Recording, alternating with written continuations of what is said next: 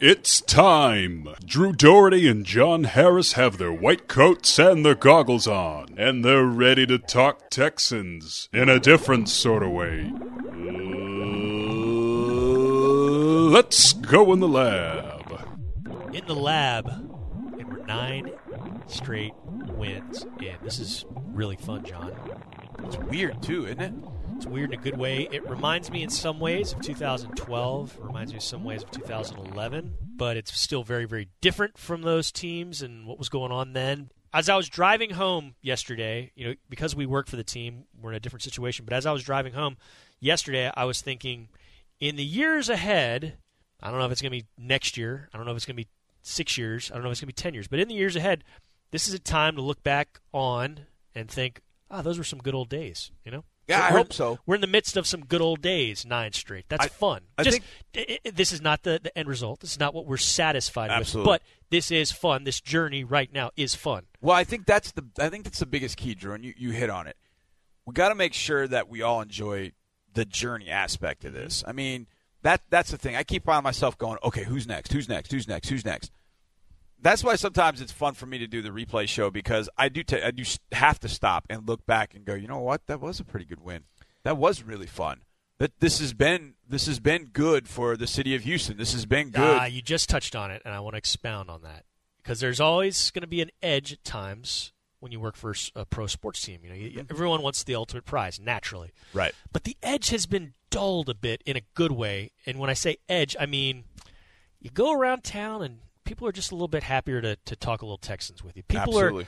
are, at the game the other day, there's lots of thumbs up and lots of like raised eyebrows and, hey, man, it's a more pleasant time when you are rolling like this. And we've never seen a team roll to 9 straight wins like this. Now, I know in 2012, early December, you're 11-1. Mm-hmm.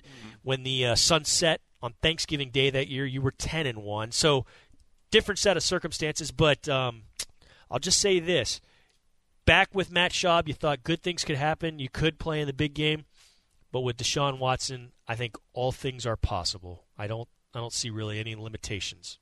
And I'm not saying it's a Super Bowl this year, but I'm just saying I wouldn't bet against this dude. We can do some good things. There's no question. Yeah. I think when we put all 3 phases together, the more I watch this team at home, I feel like the last couple of games, Tennessee and Cleveland, I feel like we still have left points out on the field. Yeah. And now, I'm glad you said that, because I'll get into the table of contents in a minute, but I'm going to touch back on that. Yeah. I feel like we've left some on the field, and I think that's good. But we've been getting contributions from all 3 phases, which has been fantastic. Mm-hmm. I'll tell you this quick story. We lost week 3 to Giants. Lost to the Giants. Mm-hmm. And I needed to get my hair cut, because my hair gets long. I get this big, poofy, afro, and I need to get it cut. So I go after work one day to a local establishment, and I get my hair cut. And as I'm wearing my Texans gear, as I always do, you do, as we all do. Mm-hmm. And so I go to sit in the chair, and they're trying to make small talk, which I hate. Anybody that cuts my hair from now on, just cut my hair. Just ask me how I want it, and then just leave me be. And you need to work on that. As a friend, I'm telling you this. No, you need to work on your small talk a little bit. No, I mean, my small talk's okay when I want it to be, but most of the time it's not. So anyways, she says to me, "Oh, are you a Texans fan?" And I'm like, I stop and I don't say anything. And I'm like, well, I mean, I work for the team. And she goes, well, does that mean you have to be a fan? And I was like, whoa. So flash forward about 5-6 weeks. The next time I had to go get my hair cut, I go back to that place because I didn't want to go back to that place because I didn't want to see that woman. Sure.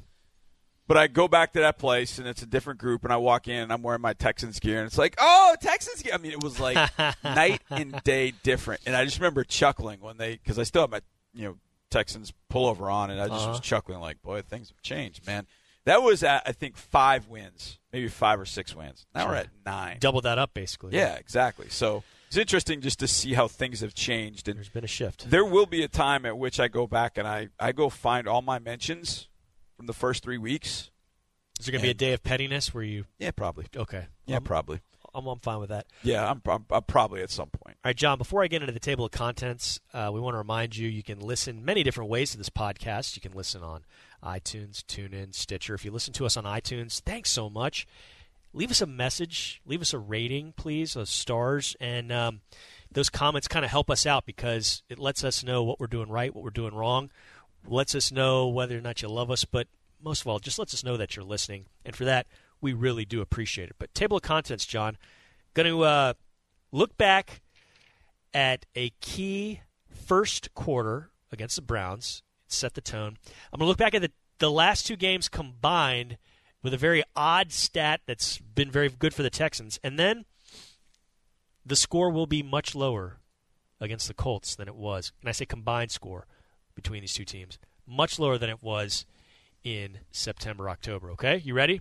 All right, but let's get into this first quarter. It was the recipe for a runaway because you held the ball on two possessions. The first one, you burn off, 6.5 minutes off the clock, and you get a field goal. You're up 6:48. Yep. Yeah, you want a touchdown, obviously, every time you get the ball, but you don't get one. But still, you burn 6:48 off the clock. Then Cleveland gets the ball, 3 and out. Held the ball just for under 2 minutes. Next one, you go on your touchdown drive. You burn off a lot more time, and you're up 10-zip when the quarter ends. You held the ball for 12 minutes and 26 seconds. Cleveland had the ball for 2 minutes and 34 seconds. You basically held the ball 10 more minutes than they did in the first quarter. And when the first quarter ends, they're staring up at a 10-0 deficit. And because of that, Nick Chubb only gets to run 9 times. He only gets 31 yards. Gets a touchdown, but 9 times, John, 31 yards. He came in, he and Duke Johnson, they came in averaging 5.5 a pop. Yep. They were really, really effective running the ball.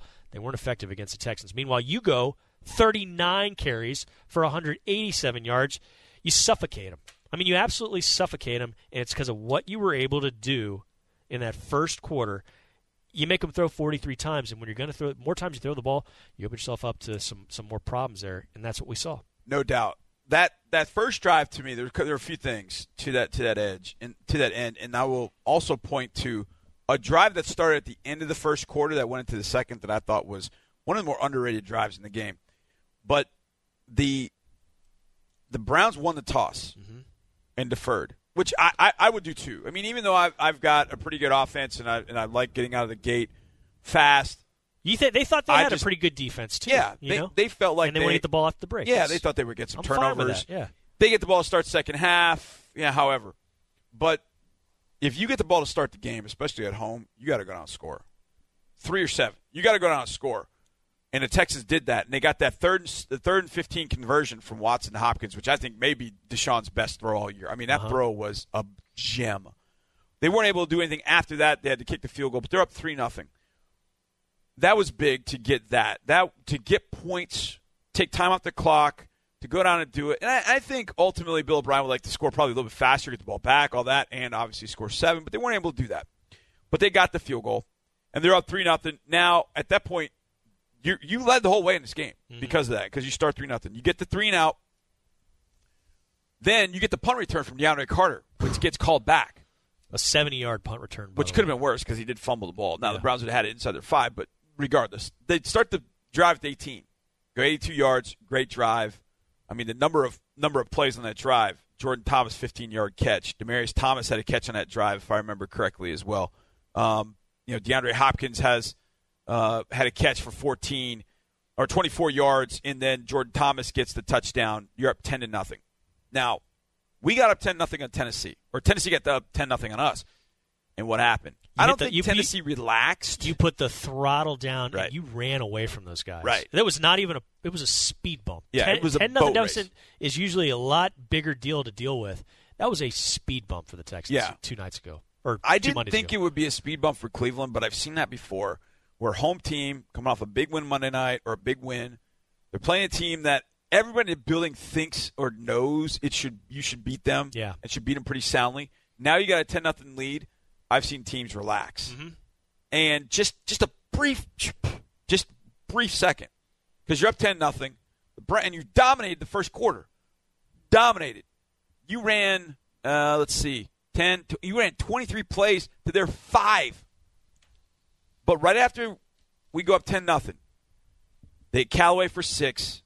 Mayfield hits Landry for 16. Mm-hmm. Hits Landry again for 7. It's 2nd and 3, and they're in our territory. And I'm like, well, that was too easy on those first 3 plays. But then they clamp down, the Texans do. And instead, throw to David Njoku. They tried to flip Njoku out to the flat, and Whitney was the first one there. Played it perfectly. Didn't make the tackle, but there were a lot of dudes that got there. That ended up being a 5-yard loss. That set up 3rd and 8. Pass got knocked down on 3rd and 8. He couldn't find anybody. Looked for Duke Johnson, but it was out of bounds. Now it's 3rd and 8. You're at the 49-yard line. You got a punt. They punt it to the Texans. Texans flip the field position, and now you're kind of back where you want to be at that point. Up 10-0. You get the pick at 17-0, and now it's pretty much ball game.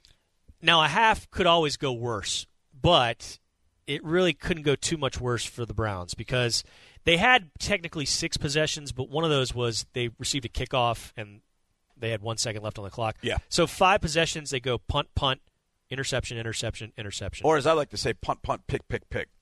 Boom. If you like the alliteration. And you're 23-0 down at the half. I mean, it was an insurmountable thing. And I want to talk about this because 120 minutes have been played the last 2 games. Yep. You play the Titans, you play the Browns. Yep. You win both of those by double digits. But, John, you led by double digits in those 2 games for 85 minutes and 6 seconds. So for more than 3/4 of the past 2 games, you've been on cruise control. You've been leading by 10 or more points.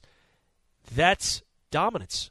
I don't care what you say. I don't care. In the NFL, and I don't care if sure. it's a tomato can, quote unquote. I mean, the tomato cans in the NFL are still very, very close to it's the NFL. You're the right. great ones. No, you're right. It's the NFL. This isn't. You're not playing Timbuktu State. You have choked people out for better than 3/4 of the last 2 games. It's to my point earlier about that's just playing at home. double-digit leads. They've led for more. They ran away with it in the 4th quarter against Miami, won by 19. When they took the lead against Tennessee, forget it. It's a ball game. They did that against Cleveland from the outset. I mean, they just put the squeeze on. I think, what is scary is I think they still haven't completely hit their stride offensively. Mm-hmm. I think defensively playing pretty well, playing pretty solid. They're kind of finding their groove. But you're still working Demaryius Thomas into the offense. You played Washington. Wait, let's see. You played Denver, Washington, Tennessee. He's only played 4 games. Yeah. DeAndre Carter's only played 3 games. Kiki QT hasn't played much this year. Hopefully you'll be able to get him back for the Colts, which would be huge because now you got QT and Carter to use, which would be kind of fun. So you've got different things going on with this offense that if you can kind of get in a little bit of a groove, which is weird to say when you've won 9 in a row, but if you get in a little bit of a groove, who knows what you can do. But I talked to Bill O'Brien at halftime, and I, of course, chuckled about it later, but I've seen that look before from him, and I knew he wasn't happy. Sure. So as I'm asking the first question, I'm looking at him like, you're up 23-0. In my mind, I'm thinking, you're up 23-0. Yeah, but he wants more touchdowns on offense. He wanted more touchdowns. He only felt got 1. like Deshaun was getting dinged around a little bit, that they should protect him a little bit better. The Browns were bringing a lot of pressure, and he thought like they handled it well, but they need to handle it better. I think when he went back and watched the film, he felt better on Monday, but you can feel better when you walk out of there with a 29-13 lead. But defensively, made plays all day long. Justin Reed. Not only did Justin Reed have the strip fumble at the goal line, he had 2 big, huge hits where he knocked passes away. That would have been big completions. So, and he had another one on Landry that he almost knocked the ball back into Landry's possession. It probably should have been an incompletion. I know. He did. That's what I thought. I thought he knocked the ball back into Landry's hand. Yeah. And then Landry was like, oh, thanks. He kind of pinned it to his body when he landed. He had the ball. I like Landry. He's a good receiver. Yeah, I like him a lot. I know people kind of. He's not a dink and dunker, man. He caught a lot of long ones. Well, that was the thing in Miami. They didn't throw it to him any further than the slot routes. Jarvis is a really good receiver. I think that's going to be a decent really team in the years to come, that Cleveland team. I think they're going to be more than decent. That's the scary part because this draft, they hit on Chubb, they hit on Mayfield, they hit on Jannard Avery. I think Myles Garrett is turning into a big-time player. Sure. I mean, there's some things that he's got to clean up. He's got 11.5 sacks. I mean, physically, he's got what you want. Now he's got to learn the art of pass rushing a little bit more. He's kind of more a scientist. That happens, though. He's a young guy, yeah. But that, hopefully we don't have to see them for a while because I think they are going to be pretty good. And Baker's as advertised. He's as good as advertised. seeing him on film the 2 prior weeks against the Falcons and against the Bengals, boy, he could tell you he's impressive. But it was like, okay, what about our defense? And he gave our defense some issue in the second half, but by that point it was too late. It was too late at that point to really kind of put a bunch together against our defense. But I think it was excellent work against the guy. Now, when you see Baker Mayfield and you see Andrew Luck, they don't look physically anything like each other. Nope. But they play a lot alike. Yeah. And I think that's going to help them for this week. Scrambling, getting yards downfield after they get out of the pocket. Okay, let's talk about this game because it was a high-scoring affair in Indianapolis. I don't see that happening, at least combined, this time around. I don't think you're going to shut out Andrew Luck. I think that was a bit of an aberration. That's what happened last Sunday. But because you just bring up this offense is not, quote-unquote, clicked all the way and not exploded all the way, I think that's in part because of the diversity of weapons, meaning you've got DeAndre Hopkins, you've got Demaryius Thomas. Oh, well, sometimes you have Kiki QT. You have these tight ends that are rookies. Oh, Lamar Miller's running the ball well. Right. It really is it's truly a game plan offense. Like Bill O'Brien has talked this about is what, yeah. from day one. Absolutely. He's got the guy under center to make that happen. And because of that, I just don't see this back and forth like we saw last time up there. I just don't. I think the Texans can explode. I think they can kind of force their will on people. And I also think they're going to be a little bit cleaner with the ball. 5 of their last 6, John, they haven't turned the ball over. Yeah. 5 of their last 6. They had kind of that hiccup in Washington where they lost the turnover battle but still win the game. Yeah. But otherwise, they have not turned the ball. I mean, this is amazing. This is heady stuff. That's my thing. I don't see this being a high-scoring affair with both squads. Well, I think the way it becomes a high-scoring affair is if the Colts hit T.Y. Hilton early. Mm-hmm. If they hit him big early, they get up early. They're up 13-0. They're up 10-0. They're up something like Tennessee was. Because then I think the Texans' offense will be forced to put the throttle down and really have to go get it, kind of like they did against Tennessee. I just felt like against Tennessee they got that, they got the 34-10 lead, and it was like, all right, they put it on cruise control. Yeah. I think if this team is forced at some point to have to do what Andrew Luck did, I think it could do that. Yeah. I think it absolutely could do that. Hopefully it doesn't get there, but I think it could do that if it needed to. That's the thing I like, and I said this earlier this year, and you and I have talked about this. I think teams that win championships can do it different ways. And that's what the Texans have been doing. They've got to win different ways. They've won ugly. They've won easily. Absolutely. They've scored 42 in a win. Mm-hmm. They scored 19 in a win. Yep. They have done things where the defense had to bail them out, mm-hmm. And the defense has bailed them out. They had a game where the defense needed being bailed out in Indianapolis. So I think with this one, the key is the key to me. Yes, Andrew Luck is the key, but I think Hilton. I think T.Y. Hilton. Watching Antonio Callaway last week, it was like, oh, boy, he's good. Yeah. He's not Hilton. No. And watching T.Y. Hilton against the Titans, what he was able to do, especially down the field. Now, the Jags clamped down on that. Now, it helps because they got Jalen Ramsey. They got a good pass rush. But you know what? So does this group. But the one thing that Hilton can exploit is a team that really doesn't have a Jalen Ramsey. Mm-hmm. He can't exploit that, because he runs such good routes. And the Texans are going to be deep conscious, and I think they will.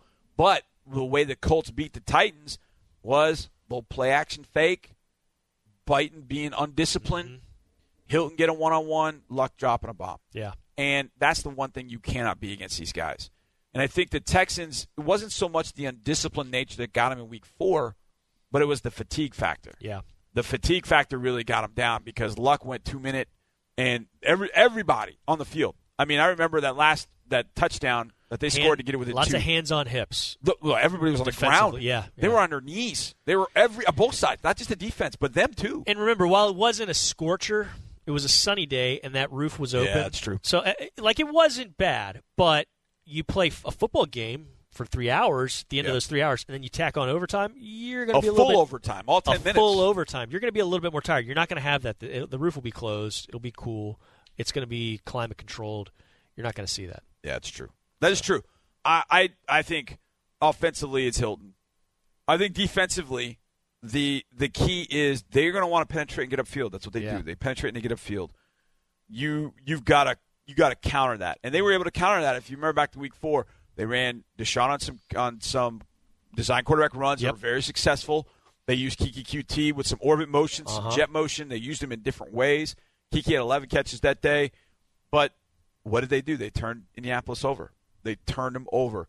The Watt strip sack was huge. Clowney, I think, to me, when we look back on this season, no matter what happens, the trigger of the 9-game win streak was Ryan Kelly botching that snap that Clowney got on in this first quarter. And think about it. 2 years ago, Clowney's play of the season, the strip sack on Andrew Luck when they're about to go in and Absolutely. go up. So, it's big plays nice like that there. that's really have helped them. I think this one, I'm with you, Drew. I mean, could I see 37-34 again?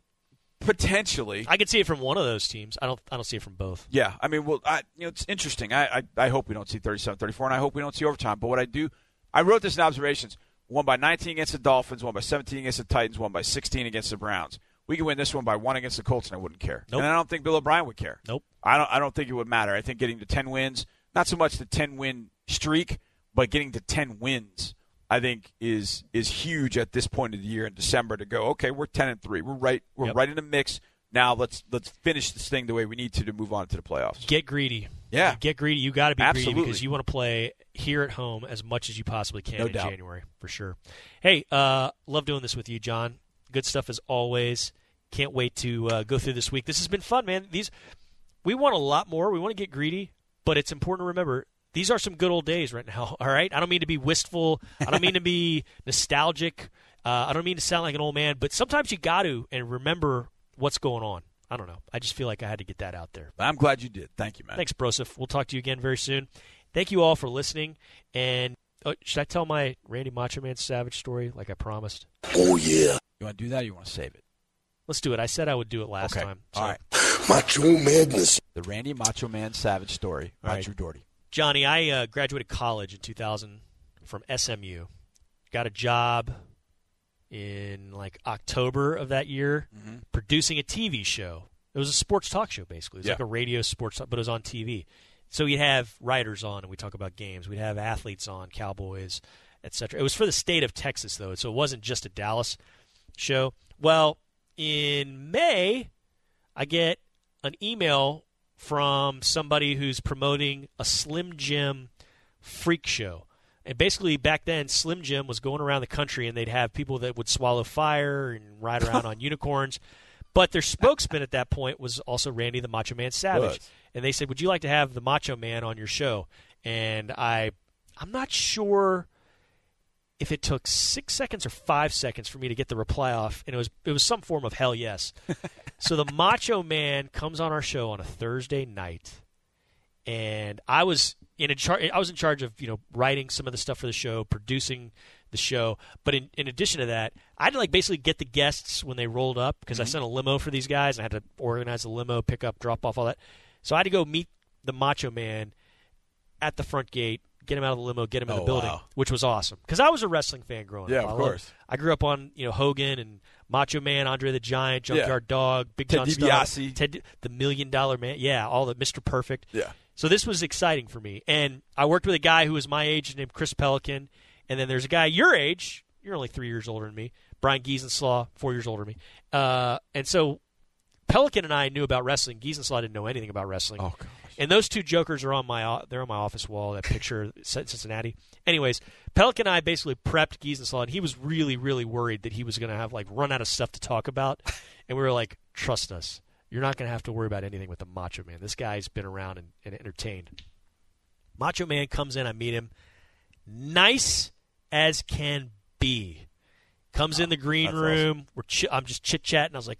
I was basically Chris Farley in that Paul McCartney course. skit. I was like, you remember that time when you took the bell to Ricky the Dragon Steamboat's throat? He's like, oh, yeah. And then we started talking baseball, and he's like, got my knee ripped up, and he was in single A with the Cardinals. I remember that, He was a promising catcher. He was awesome. And he goes on the show. Giesenslaw doesn't get to a quarter of his question. It was because it was the Macho Man, and he had just shot his role in the Spider-Man movie. He was Bonesaw McGraw was swinging from the chandelier with Kirsten Dunst. He talked about that. Oh, man, I don't remember that. It was so cool. He was awesome. He was my I'm going to have to go find that now because I don't remember that. Favorite Sports Talk, TXCN Sports Talk guest, Ford Sports Talk guest. It was so much fun. And so afterwards I say, Macho Man, can I please get my picture taken with you? Absolutely. Takes one picture, the standard smile and look at the camera, and I go, Macho Man, can you please put me in a headlock for this picture? Absolutely. Puts me in a headlock. He was great. It was really cool. Sky Point. Rest in peace, Randy Macho Man Savage. Love you, miss you. Had to tell that story, John. I love In the Lab Storytime. Yeah. Oh, yeah. In the Lab Storytime is awesome. We're going to have to do a story time from you next week concerning... Got to think about what it should be. All right. Gotta We're going to think do... about This what is it going to should be... be. We've just added a new element to the show. Yeah, We're In gonna the do Lab Storytime. It's awesome. All right. We should get some cool music to go behind it, too. Okay. We'll do that. We're What not do you going to have think music about this time, but we will for the next time, okay? All right, that sounds good. All right. Thanks all for listening. We'll see you again.